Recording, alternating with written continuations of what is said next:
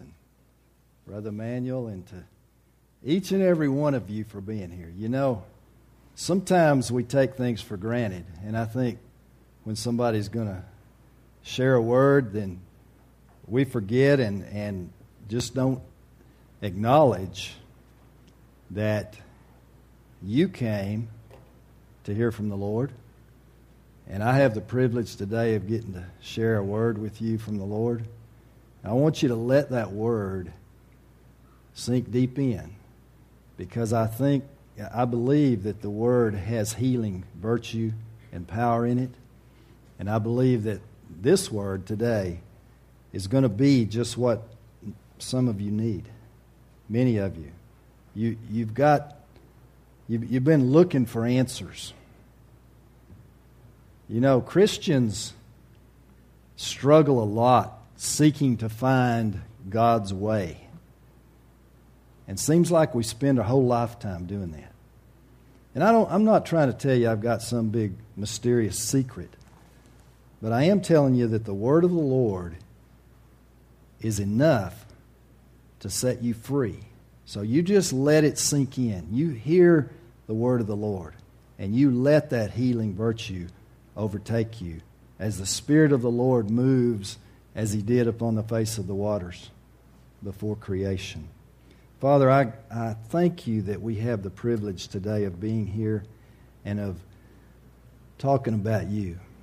I thank you that your word is the standard that you gave us long before any of us were born, whereby we can count on you, whereby we have a standard that's older and wiser than we, whereby we have a rock, an anchor, that when things are in turmoil, your word is everlasting.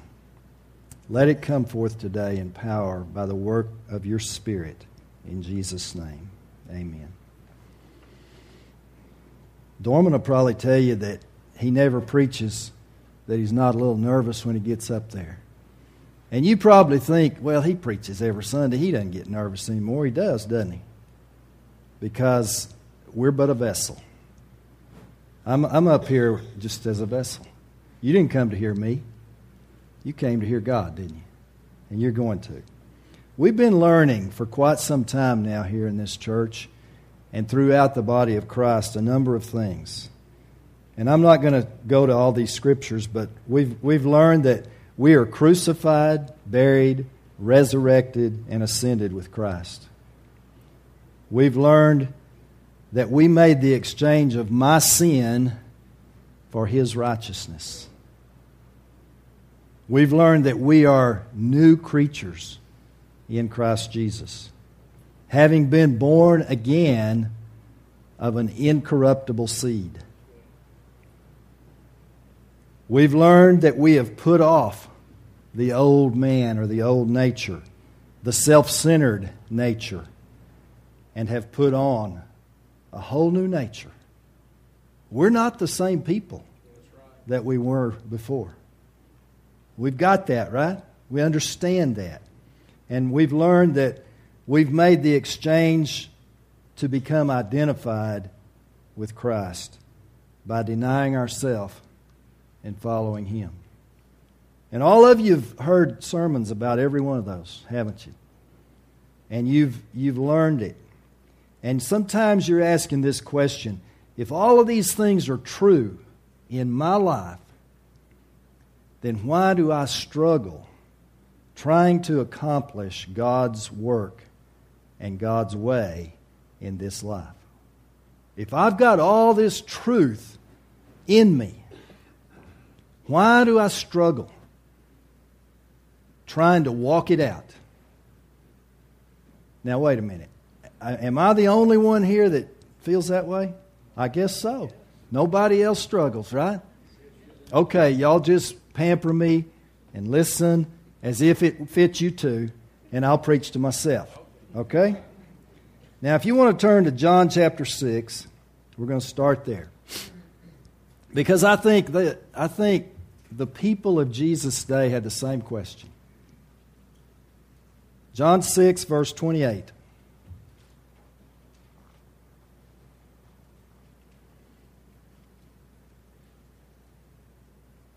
And this is what the people said. Then said they unto him, What shall we do that we might work the works of God?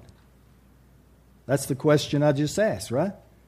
What do I have to do to accomplish God's will and God's way in my life? And look at the verse 29, which Jesus responds. Jesus answered and said unto them, This is the work of God, that you believe on Him whom He hath sent. Pretty straightforward, isn't it? They said, What must we do to do the works of God?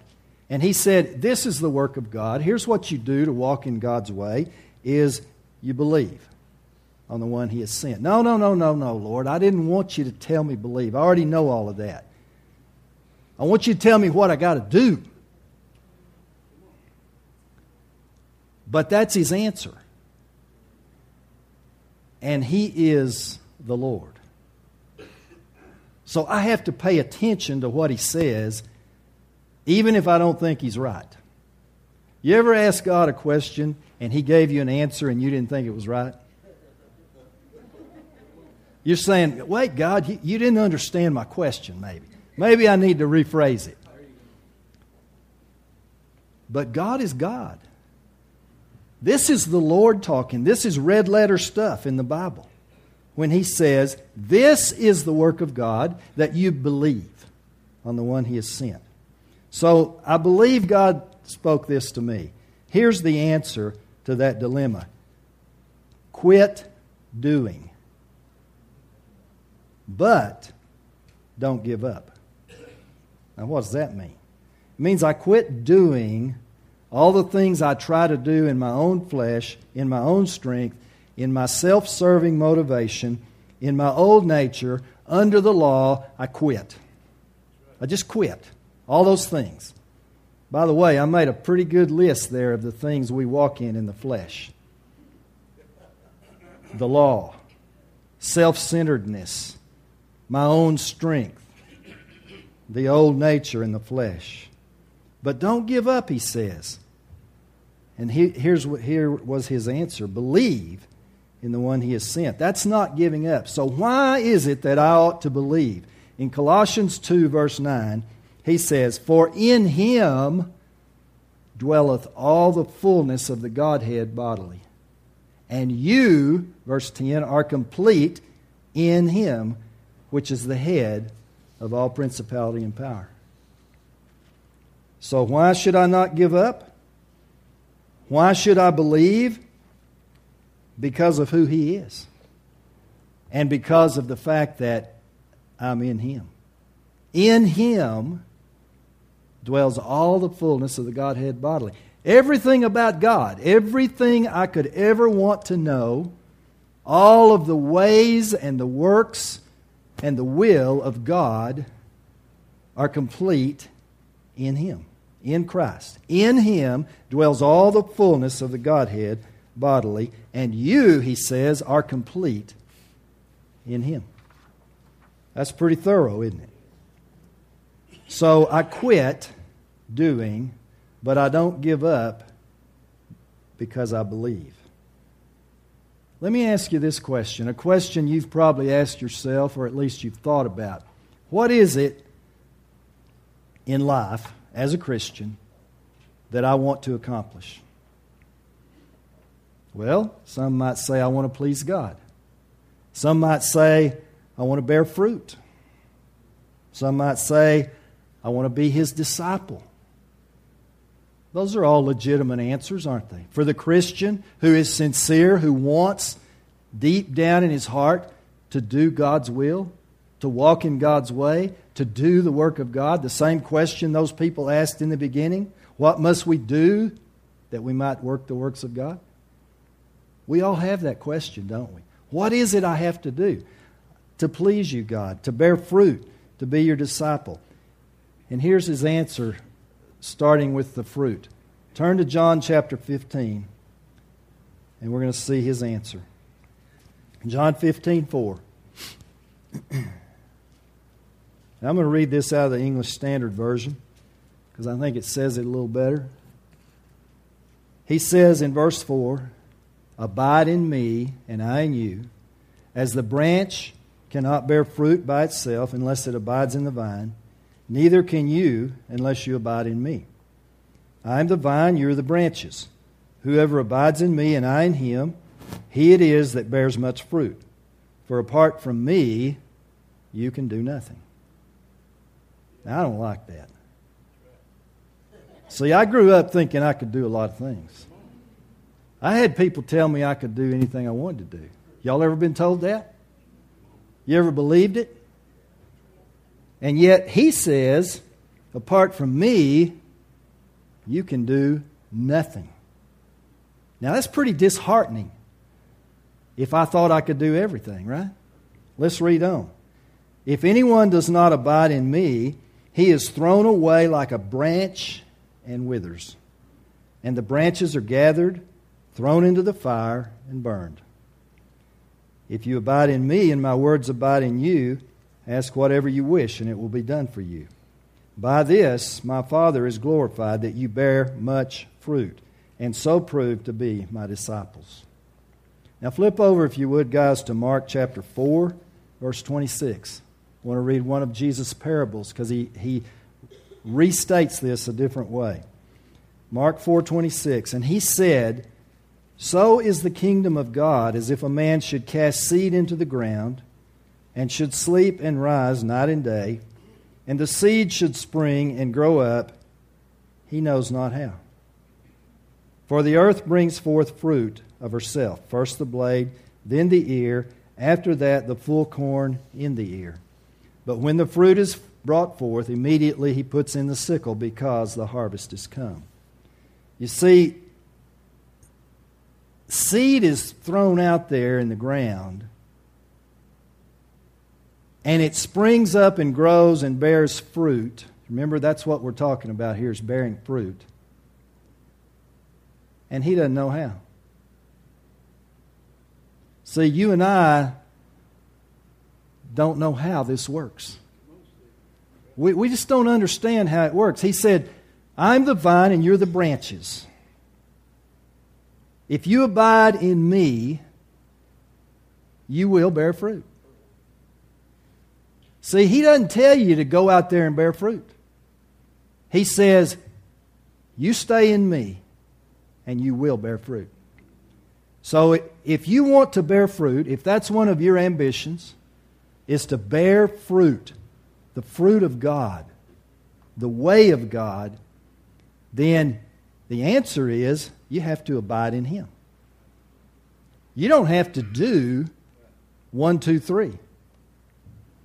In fact, he very clearly says, this is the work of God, that you believe. In fact, I think we could interpret from that the way to abide is to believe. Now that's important. We're going to talk about that more later. The way to abide is to believe. You can bear fruit as a branch by staying connected to the vine. That's what abiding in him means. It means I recognize that apart from him I can do nothing, and so I want to bear fruit by staying connected to him. You ever cut a branch off a tree? A live branch. A branch that has leaves or fruit on it. What happens to that branch after a few days? First of all, the fruit dies, the leaves die, the branch dies. Apart from me, apart from being connected to the vine, which he clearly says is him, I can do nothing. I cannot bear fruit. Fruit bearing is a sovereign work of the Holy Spirit. Sovereign. Sovereign. It is the work of God in me. It is not my doing. Fruit comes forth because of the seed from which you are born. You can't bear spiritual fruit from a carnal seed. It just won't happen. You can bear spiritual fruit from spiritual seed. And what does 1 Peter say about the seed? That we are born again of what kind of seed? Incorruptible. If you're born again Christian, you're born of a new seed, an incorruptible seed, one that is of the nature of God Himself.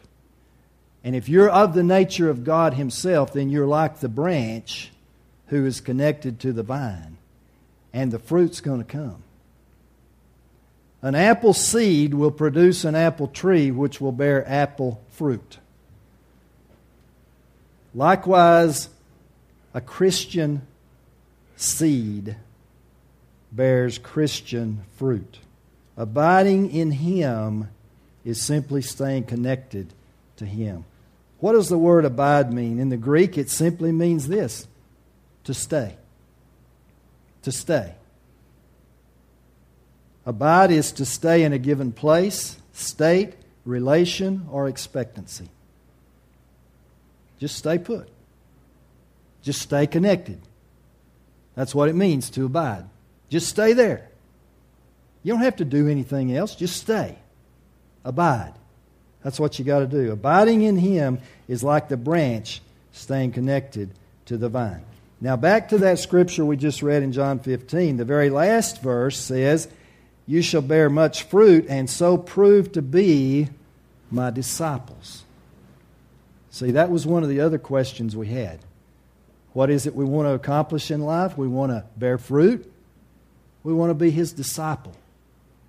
Now, you may not feel that way, and if you don't want to be His disciple, then you're not going to get much out of this. But if you want to be His disciple, this is where it is. He said, you shall prove to be my disciple. You shall bear fruit and prove to be my disciple. How does that work? Well, let's look at another scripture. Luke chapter 14, verse 33. Luke 14:33. So likewise, whosoever he be of you... Whoa. We lose it? We on? So likewise, whosoever he be of you that forsakes not all that he has, he cannot be my disciple. Forsakes all that he has? There's another scripture, we're not going to turn there, but in Matthew 10:37, he says, if you love your father or your mother or your sister or your brother or your wife or your husband or even your own self more than you love me, you're not worthy of me. Now, there's plenty of scripture that tells us we're supposed to love each other. So that sounds conflicting, doesn't it? But notice what he says. He doesn't tell us not to love each other. He says, don't love each other more than you love me. He says, I got to be up front. He says, I can't be the vine and you be the branch if your life is all about you. If you're all about loving others more than me. The secret of discipleship is to abandon my own purpose, philosophy, and way of life. It is to become Him-centered instead of me-centered. You know,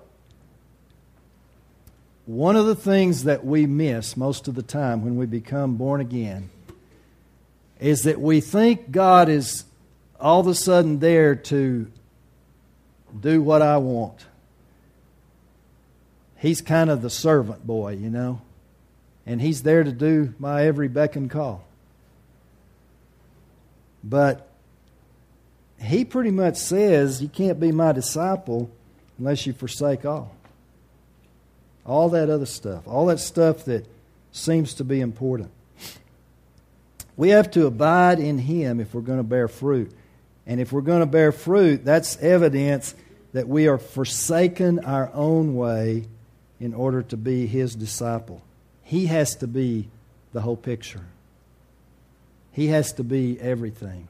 We sang the song, He is the way, the truth, and the life. And I've heard sermons about the truth and the life, but I'm not sure I've heard a sermon about the way. He is the way. His life is the way I am to walk. Now, folks, I'm not talking about what you do on Sunday. In this hour that we come together to perform our duty of going to church. I'm talking about life. I'm talking about every day of life. I'm talking about the routine of life. If God's not manifesting Himself in the daily routine of my life, then I'm not walking where God wants me to be. If I talk a good talk and say that I love God, and then on Monday I go to work and I say, God, I'll take care of it from here and I'll see you next Sunday. That's not God. That is not the walk that God's called us to. That is not God's way. I'm talking about real, daily, everyday life in the Spirit. I'm talking about God's way. God's way of life. You see, in the old man, in the old nature, before we knew God, the Bible says in Isaiah 53 that every man went his own way. We all like sheep have gone astray, and every man has gone his own way.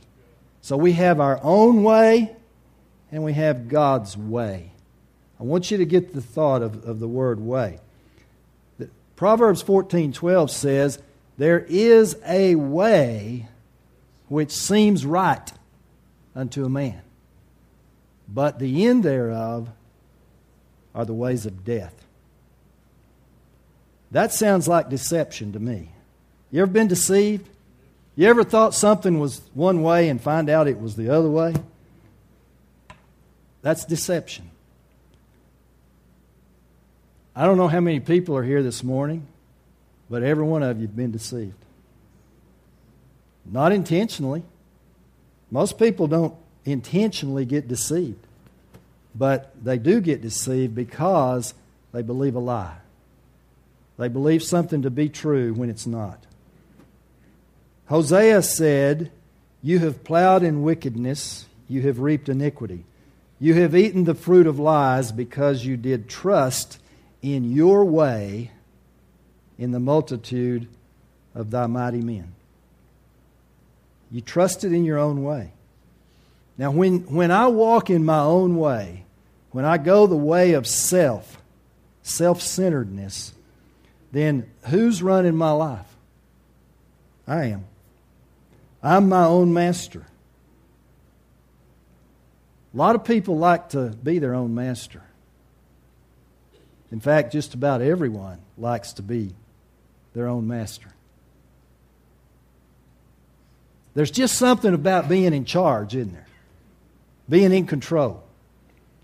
It makes me my own master. It leads to pride. And look at 1 Peter 5, verse 5, and see what God says about pride. God resists the proud, but gives grace to the humble.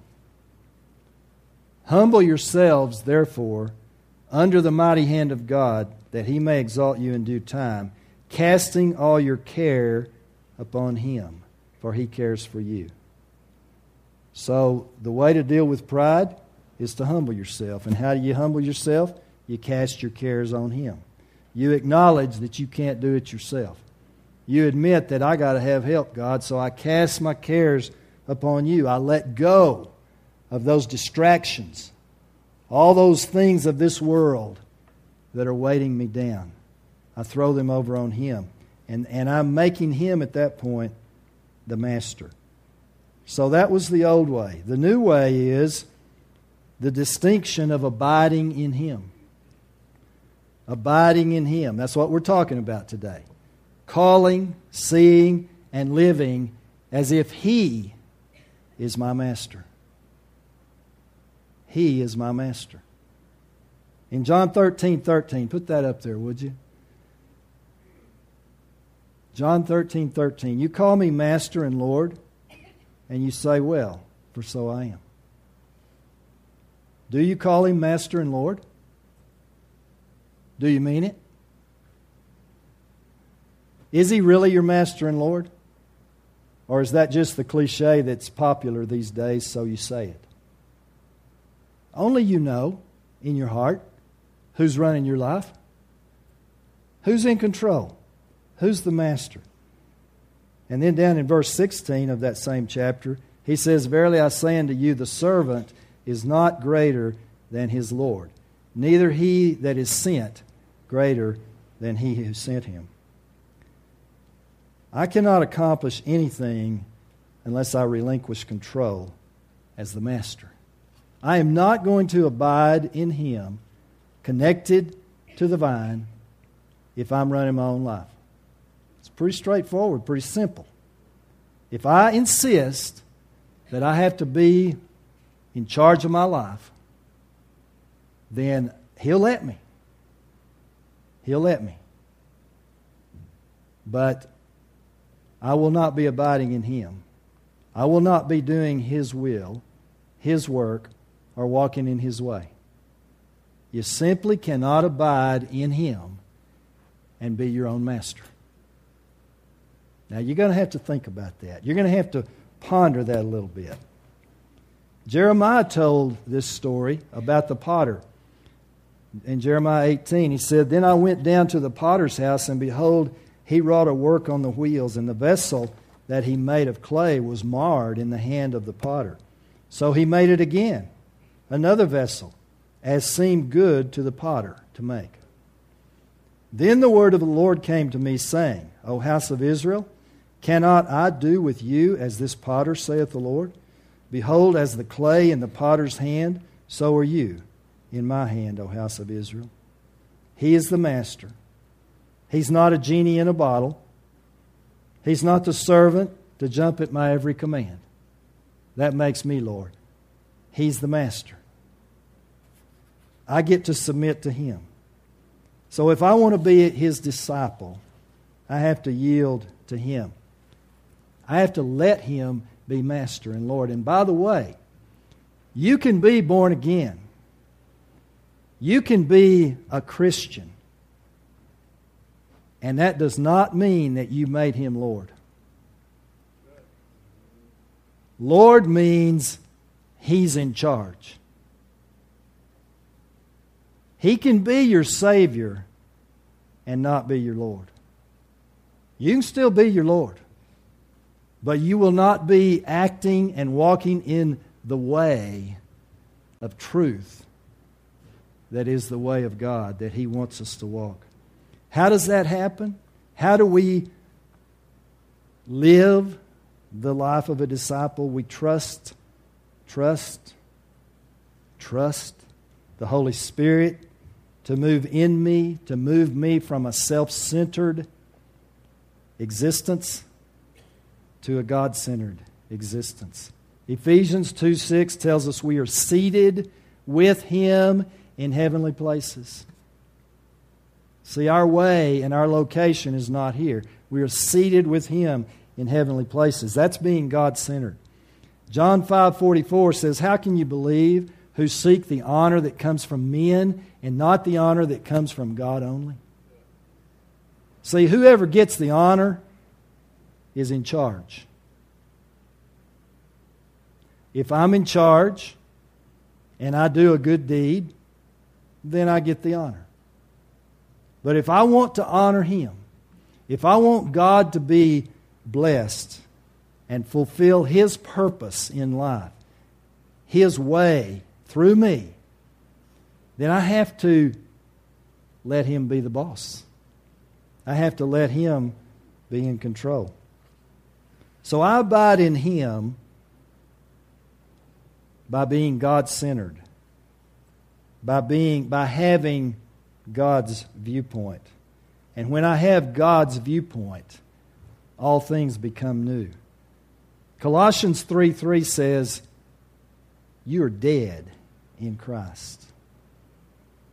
Your life is hid with Christ in God.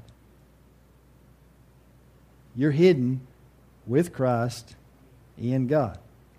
Now, let me ask you this. If you're in God, and that's what we're talking about this morning, abiding in Him, living in Him, dwelling in Him. By the word abide and the word dwell are the exact same Greek word. And they're both used in the New Testament, but they mean the exact same thing. They mean to stay. If I'm dwelling in God, if I'm in Him, now this is pretty logical. If I'm in Him, then I'm looking at everything out there through His eyes. And I tell you, when I look through His eyes, things look a lot different. In fact, some of the very same events or actions that I once have experienced and seen with my eyes can happen all over again, and they look a whole lot different. They look totally different because I'm looking from a different vantage point. My perspective is different. When I look through God's eyes, I'm looking from above and I'm seeing the bigger picture. You ever experienced thinking something to be a certain way and then you backed off and you looked a little broader and you found out it wasn't that way at all? That's what it is to look through God's eyes. And this is the same thing we've been talking about. When I see through God's eyes, through His viewpoint, then I am abiding in Him by faith, by trust. Jesus said in John 12:35, "Yet a little while is the light with you. Walk while you have the light, lest darkness come upon you. For he that walks in darkness knows not where he goes." If I walk in darkness, that is walking in my own way. And I don't know where I'm going. You can't know where you're going if you're in darkness. You've all tried to walk in darkness. What happens? Well, you stumble, you run into things, you might get hurt, you fall, you can't see. But if you walk in the light, and who's the light? He is. He says, walk in the light while you have the light. He is the light. And you follow that way of light, which is God's way. It's not your way. It's God's way. You see, what I'm talking about this morning is abandoning your way of life. You say, I'm not sure I want to do that. You don't have to. You don't have to. But if you want to bear fruit, if you want to please God, you have to abandon your own life. You have to abandon that old, self-centered, self-controlled life and embrace a new one. His. See, the life that we now live in the flesh is not our life. It's His life. And we live it by the faith of the Son of God who loved us and gave Himself for us. We're not our own. Now, there's some things about God's way that we should know, and I'm not going to read every one of these scriptures. But God's way is not traditional. If you want to go study it, look in Mark chapter 7 and you'll find a story where He said, you reject the commandments of God that you might keep the traditions of men. See, that's the way you're going to go if you go your own way. You're going to go after traditions. God's way is new, as told to us in Hebrews 10. Saul was a good example of going his own way, even though God had told him what to do through the prophet Samuel. He didn't do it. He got impatient, and he went his own way, and God took the kingdom from him. The Bible speaks of Moses as the man who knew God's ways. He says He made known His ways to Moses and His acts to the children of Israel. I want to know God's ways. and I can know God's ways, but I don't get to know them on my terms. I get to know them on His terms. Sometimes we try to change the standard rather than change our own heart. Hebrews 3 gives us a story about that. God's way, God's viewpoint, is to know the will of God. Colossians 1:9 says, "For this cause we desire that you might be filled with the knowledge of His will, in all wisdom and spiritual understanding." That's His viewpoint. You can't know God's will through your own eyes. You can't discern the will of God by evaluating and judging through your own eyes. He says, don't judge by outward appearance, but judge righteous judgment. How are you going to judge righteously? You have to look through the eyes of the only one who is righteous. Romans 6:11 says something that we've all struggled with, I think. It says, "Likewise reckon you also yourselves to be dead indeed unto sin, but alive unto God through Jesus Christ our Lord." How many of you have tried reckoning? It's frustrating, isn't it? I reckon, and I reckon, and I reckon, and I reckon, but I'm still not getting there. See, to reckon is to change what you see. And you change what you see by looking from a different perspective. You change what you see by looking through God's eyes. How does all this come to pass? By faith. Oh, here we go again. Faith, faith, faith. All I can hear is believe. I read a book, many of you have read, by DeVern Fromke, where he uses a word. He calls it faith-appropriation. And that's what faith is. It is by faith that we appropriate to ourselves those things that God has given us. We exercise that faith and we appropriate. We reach out in faith, trusting in somebody else, Jesus Christ. So how do I abide? How do I walk in the way of God? How do I let Him be my master? By trusting Him. You know, this thing is going to go His way. He's in charge. That's what it means to be God. If you didn't understand that, if you're God, you're in charge. Everybody understand that? God gets to have it His way. I can be a part of that. He has offered that to me, and I can be part of that, and I can walk in His way, fulfill His purpose and His calling, but I will never do it by looking through these eyes or by doing it in my own strength.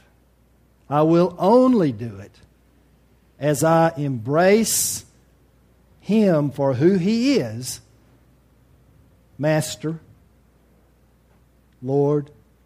You know, we don't like those words in America today. You know, we don't call anybody Lord. And we sure don't call Him Master. But He said, you call me Master and Lord, and so I am. It's a fact. He is the Master and Lord. Am I going to live life as if He is? And am I going to trust Him to bear fruit through me, to make me the vessel that He wants me to be by trusting Him? Peter said in 2 Peter chapter 1, verse 1, Simon Peter, to them that have obtained like precious faith with us through the righteousness of God and our Savior, Jesus Christ. Have you obtained like precious faith? If you're born again, you have. If you didn't have that faith, you wouldn't be born again. You have that faith. Now let that faith, that trust in that other one who is Jesus, run your life. Don't put it on the back burner. Don't bring it out just when struggles and trials come your way. Make it a way of life every single day. We're talking about a living reality here, folks. We're talking about abiding, dwelling in the vine. I woke up one morning, he said, let's live together. Okay, let's live together. That's what we're talking about, living together in Him. Abiding as His disciple, having His philosophy, His way of life, being centered on Him, looking through His eyes. He is the master. I can appropriate by trusting Him. I can partake of His divine nature. You can read that right there in Peter where we were. That we get to partake of His divine nature. I no longer live for my sake or for my benefit, but I trust. He said in Matthew 10:39, he who finds his life shall lose it, and he that loses his life for my sake shall find it. So you want to find life? Real life? Life that's life-changing? Life that's full? Life that's abundant? It may not be easy. It may not always be to your benefit. But it will be His way. And what greater joy is there as a Christian than to walk in His way? If you want to play games with God, He'll let you. He's not going to make you do anything. But if you believe that the way of God through Jesus Christ is the way you want to walk, it is the way you've decided to go, you can do it. We've just talked about it. This is the way that is right. Lord, I pray that the Word would settle in our hearts. You would strike any part that would not be from You, and You would revolutionize our lives unto Yourself. And that we would go forward as vessels in daily living through whom You can live and move and use us and speak through us and display Your great love and glory through us. In the name of Your Son, Jesus, amen. We done? Okay.